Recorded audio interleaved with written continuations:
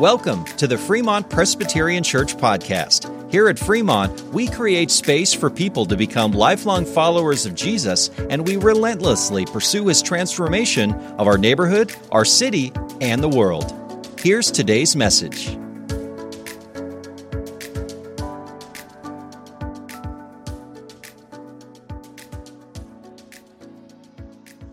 Colossians 1, 9 through 14.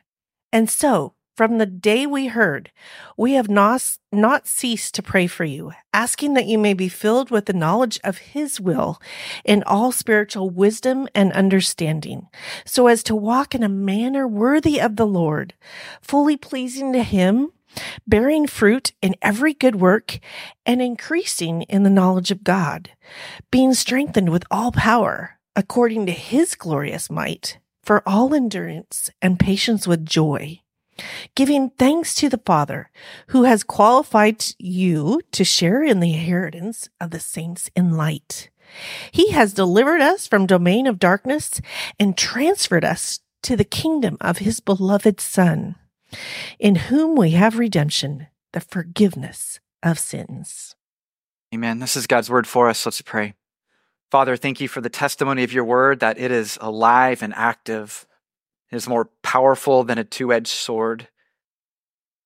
We pray that the sword of your word would graciously cut where it needs to cut, bring conviction where it needs to bring conviction, healing where it needs to bring healing, assurance where we need assurance.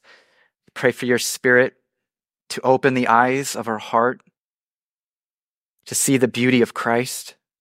We pray that you would protect us against distraction. We pray that we be like little children whom receive your word, and that you would do exceedingly and abundantly more than we could ask or imagine as a result of hearing your word. In Jesus' name, amen. My grandparents were married for over 60 years. And almost every evening when my grandpa would come home from work, my grandma would have a dinner ready that she prepared with a heart of love. Like, she knew his staples. I mean, like, whatever that she made, it had to include potatoes. Like, potatoes was this like key element of every dinner. So he was a rather quiet man. For whatever reason, on one night, in just a very kind of matter-of-fact, polite tone, after decades, he said, I don't even like potatoes. And even though they had been married for years, there is this little piece of knowledge that my grandma didn't have about him, even though they probably knew the secrets of one another's heart. See, as wonderful as intentions as my grandma had, with this gap of knowledge, it prevented her from doing what she so earnestly desired, and that was to please him. And that's what our passage in Colossians is about today. Paul's prayer is that Colossians will be filled with the knowledge of God's will so they can fully please the Lord. And while the knowledge he's praying for isn't the end goal, it is a necessary launching pad into the end goal to ascribe great worth to the Lord. It's hard to fully please someone you vaguely know.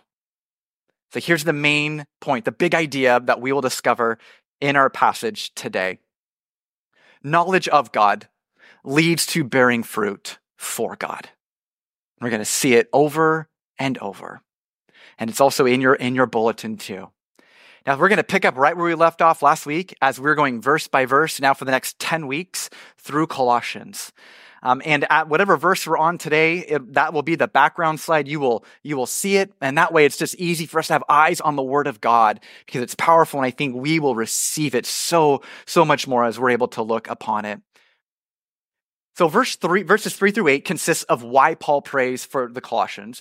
And then verses 9 through 12 consists of what Paul prays for the Colossians. So Paul began the letter by thanking God for their faith in Christ and their love for one another. And then he went on this glorious tangent, just going on about how great this hope was. And now he comes back and he starts with the same language. And so since the day we heard. And so now he is praying in response to what he heard about the Colossians. All right, do you already notice something astonishing that's going on in this prayer? It was the good report that is leading Paul to pray and not the disastrous report. See, oftentimes what drives us to pray is we hear of a catastrophe, poor health, unfortunate life circumstances, financial decisions gone wrong. The better things are, often the less we pray, and the harder things are, the more we pray. But not so with Paul. Things are pretty good in Colossae. We would say they're a pretty successful church plant, yet that didn't turn Paul's focus of prayer only to the problem churches. Like he's not sending a prayer request to Colossae for Corinth. He's not merely content for Christians to be stagnant. He wants them to grow and experiencing the fullness of God. Right? If life is Christ and Christ is life, he wants these realities to be impressed upon their hearts. And so it's a prayer that their walks wouldn't resemble floating down the lazy river of life, going with the currents of the world that say Christ is just one of many good things rather than the point of it all. Oh, that we would pray like this, that this would be our prayer. I want us to take us to another scripture, and I want us to see the confidence that Paul had in prayer. 2 Corinthians chapter 1, verses 10 and 11. I'm going to read it and then I'll stop. So he delivered us from such a deadly peril, and he will deliver us. On him we have set our hope that he will deliver us again. Now, verse 11 is astounding. He says, you also must help us by prayer so that many will give thanks on our behalf for the blessing granted us through the prayers of many. Paul understood prayer to be this huge thing that God used. Now, a lot of times we may think something like this. God is going to do what God's going to do, so why should I pray? I don't know, no one in here, but hypothetically. Now, if anyone had a robust understanding of the sovereignty of God, it was Paul, that God controls everything. Yet he also understood that under the umbrella of God's sovereignty, he has ordained prayer to be a means of grace in which he mediates blessings. And so a trust in the sovereignty of God is not meant to make us passive and fatalistic. It is meant to make us bold and confident. So now let's focus on the content of Paul's prayer. Now, his overarching prayer for the Colossian church is that they would be filled with the knowledge of God's will so that they would fully please him. And I think we have to stop there because often when we consider God's will, we think of who should we marry? Should I take this job? Where should I go to school? Should I make this purchase? And those are all good things to pray for. But what Paul is doing is so much bigger than that. There are a couple ways that God's will is referred to in Scripture. One is his will of decree. For instance, Christ is returning, will of decree, it's happening, it's fixed, unchanging. Then there's his will of command. And so, for instance, later in Colossians, we're going to read, be kind to one another, tenderhearted, forgiving one another as the Lord has forgiven you. That's a command. And the good news is the will of command is found in Scripture. It's not hidden from us. And that's the type of will that Paul is praying for the Colossians. And so God's will of command, it becomes the spiritual infrastructure that supports all of the decisions that we make.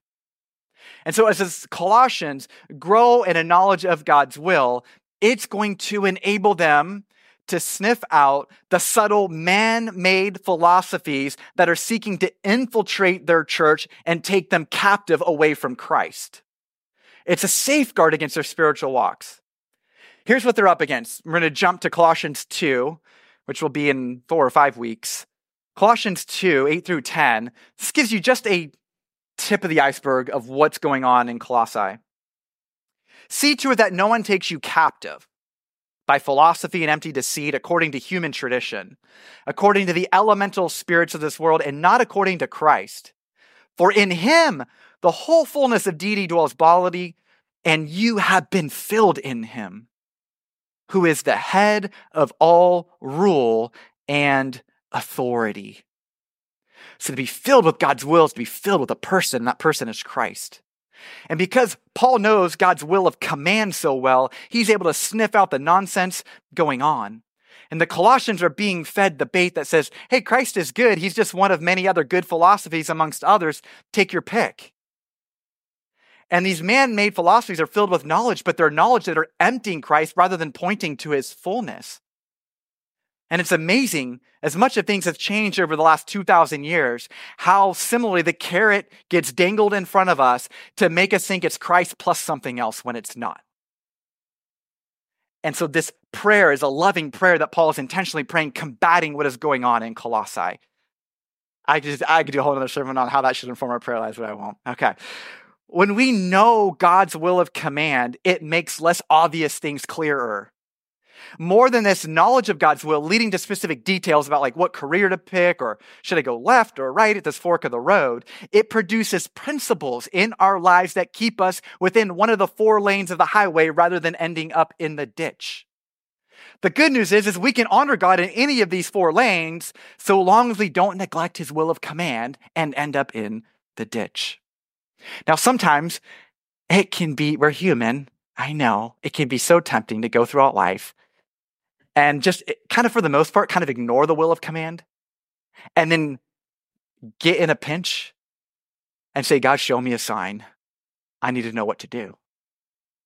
Now, making a wise decision about something not specifically revealed in Scripture, it will flow out of being filled with what is revealed in Scripture. Like, we can't shun the will of command and then expect at the 11th hour to have the spiritual database to draw on in order to make wise decisions. And sometimes we may view this prayer for God's will to be something like all of a sudden we just get passively zapped and we're just like inundated. But often what we see with prayers in the Bible is prayer prompts action. Often it prompts very seemingly ordinary action that produces extraordinary results. I want to take us to a passage in 2 Timothy, kind of because it's so ordinary, but this is what Paul is instructing Timothy to do with his instructions. He simply tells Timothy, think over what I say, for the Lord will give you understanding in everything. I don't think that's the first thing that comes to mind when we're thinking about discerning God's will of command. We just kind of want a zap. The way we get to know God's will of command is to get to know him. And the way we get to know him is to get to know his word.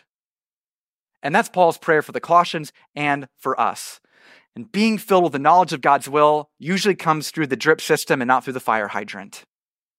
It's typically steady like bearing fruit. If you stare at the growth chart on the wall, you see nothing. If you walk away and come back, then you see the growth. So don't be discouraged. All right, so far we have heard a lot about knowledge. Does Paul want us to be brains on sticks? Like, is this the point of, what is the point of it all? The second part of verse 9 in Greek is probably better rendered, which consists of all spiritual wisdom and understanding. So Paul's prayer for the Colossians that they be filled with the knowledge of God's will is so much more than being filled with just a bunch of facts about God. Knowledge of God's will is meant to manifest in spirit-generated wisdom and insight that skillfully leads to applying that knowledge. How easy it is to turn facts about God, much like we turn facts about math, and never take it out of the spiritual classroom to wisely apply it and intersect in every aspect of our lives. And this is a prayer from Paul that everything we do on Sundays would permeate every fabric and fiber of our lives. There's another place where this same term, spiritual wisdom and understanding, is used. And it's in the second book of the Bible, Exodus.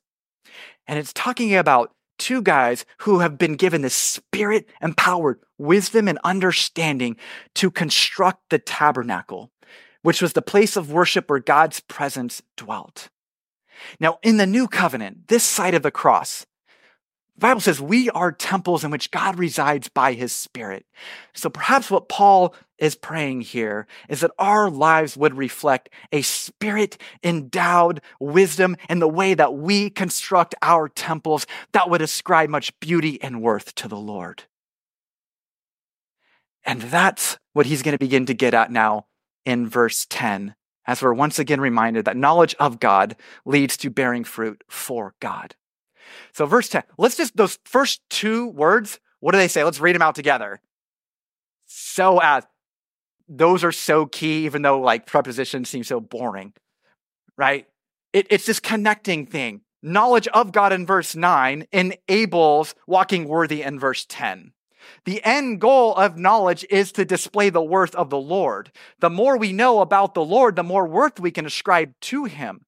We cannot praise that which we do not know. So ascribing worth to the Lord isn't less than knowledge, but it is more than knowledge. And unfortunately, sometimes we live in a day and age where we act like we have to choose between being filled with the knowledge of God and pleasing God. But with Paul and Christ, it's never an either or, it's a both and. Right? And on one hand, you would have someone say, well, why do you have to be so dogmatic about Scripture? It really doesn't really matter what you believe so long as you do good things. And I think Paul would say to that, well, how are you going to define good without God defining good? Apart from us all drawing on the same source of the will of command, we're all going to have different definitions of what a life fully pleasing looks like. We're going to be like the book of Judges, the theme verse, everyone did what was right in their own eyes. But on the other hand, you have some who would take pride in these finer doctrinal points, but then miss the middle step of spiritual wisdom and understanding, applying that knowledge, and then maybe would be aloof and not fully pleasing. And so then you have this side over here who shuns knowledge saying, well, they're unloving. And you have this side over here saying, well, they don't care about knowledge. And Paul and Jesus saying, well, why do you got to choose? One flows out of the other. Okay, verse 10. Do you find it a bit peculiar how it ends? It ends where it began, with another mention of knowledge. He begins and he ends, but sandwiched in between here is the doing of knowledge, the bearing fruit, ascribing worth, the practical things. I think this might be what's going on. It's a little bit like driver's ed.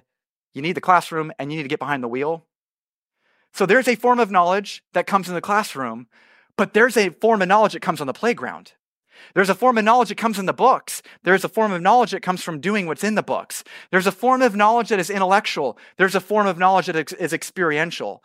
The point of being filled with the knowledge of God's will is to be so stunned by his beauty that we want to obey. And then as we obey, we learn more about him. And then as we learn more about him, we want to more fully please him. And as we more fully please him, we want to know more about him. And it's this amazing upward cyclical effect where both forms of knowledge are driving us into the very heart of Christ.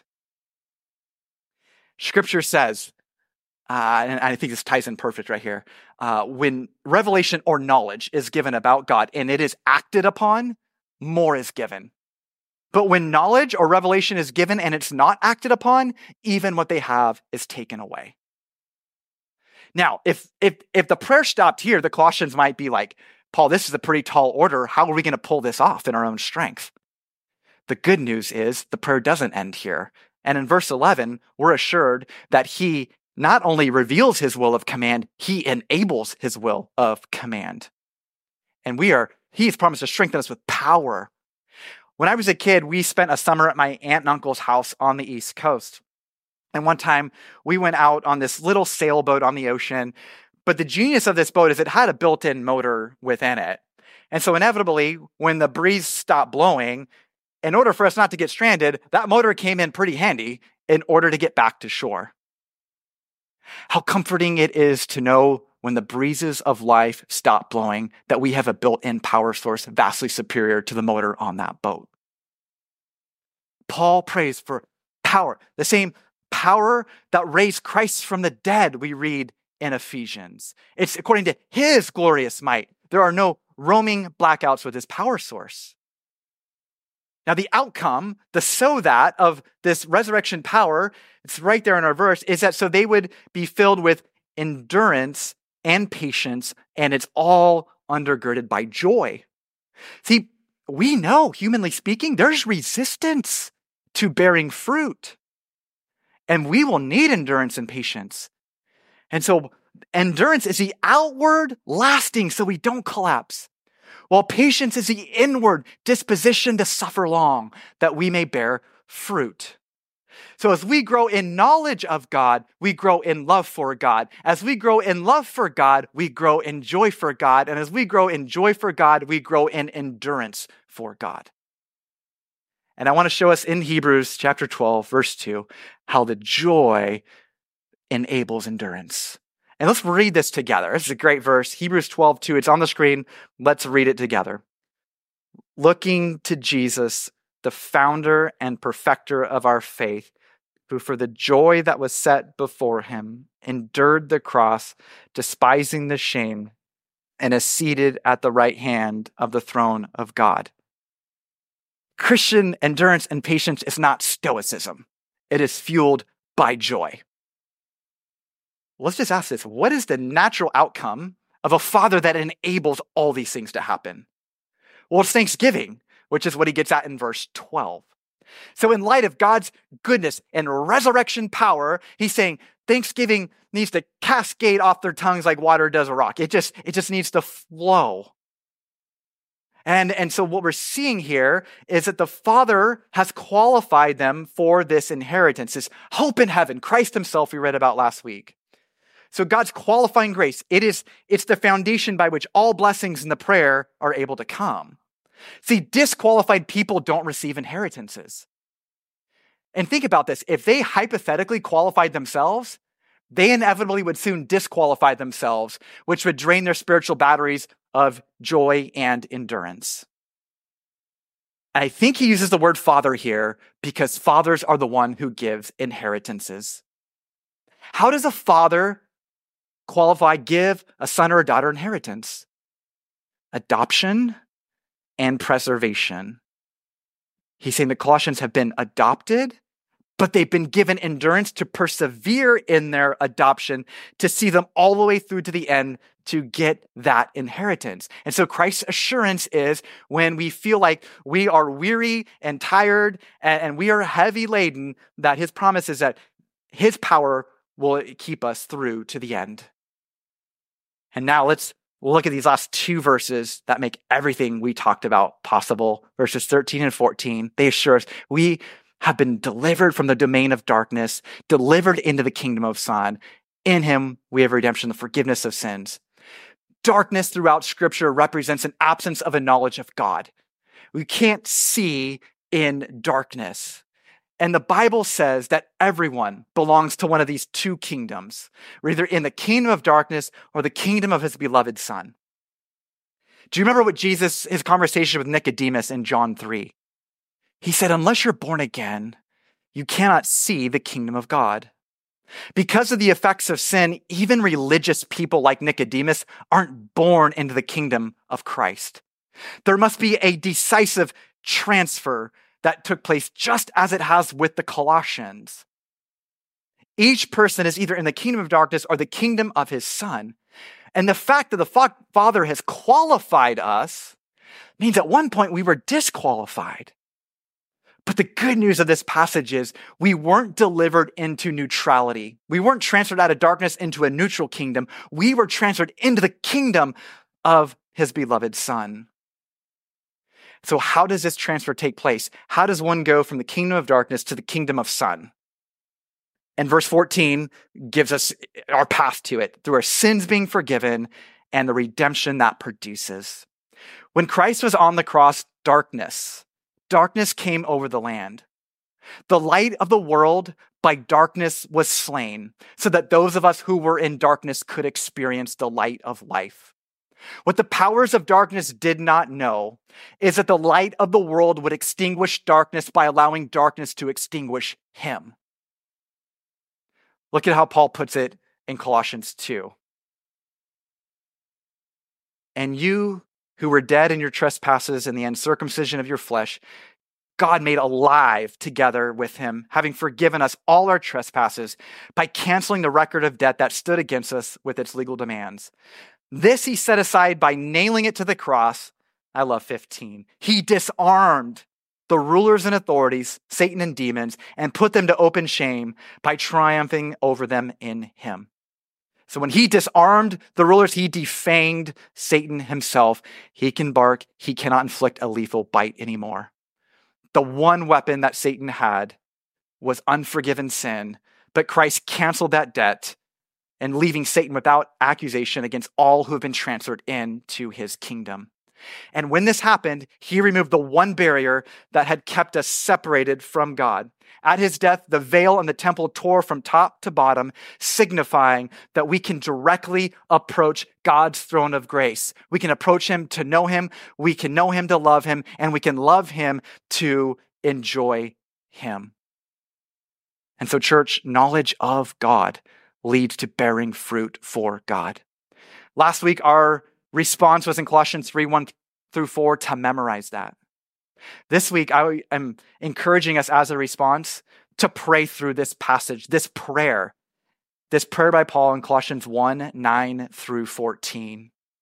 If the Spirit prompted Paul to pray this prayer, how much more will we benefit from praying this prayer for ourselves and for our church and praying the very Spirit-inspired words over our lives? Let us be people who grow together in a knowledge of God's will so that we will ascribe great worth to him. Let's pray. Father, thank you that you've given us a prayer like this in Scripture. We pray so much that your Spirit would keep this just from being intellectual head knowledge, but you embed these truths deep within our heart and give us the ability to apply these truths to our lives for the sake that Christ, his worth might be known through our lives to others. In Jesus' name, amen. Thanks for listening to the Fremont Presbyterian Church podcast. We hope that you were blessed by the message. You can send your questions or comments directly to us at podcast@fremontpress.org. That's podcast@fremontpress.org. We'd love to see you on a Sunday morning. We have classic worship in the sanctuary at 9 a.m. and modern worship in the Community Life Center at 10:30 a.m. You can find the live stream of both of those services at fremontpress.org. Make sure you're subscribed to this podcast feed to get the latest episode each week automatically. Thanks for listening.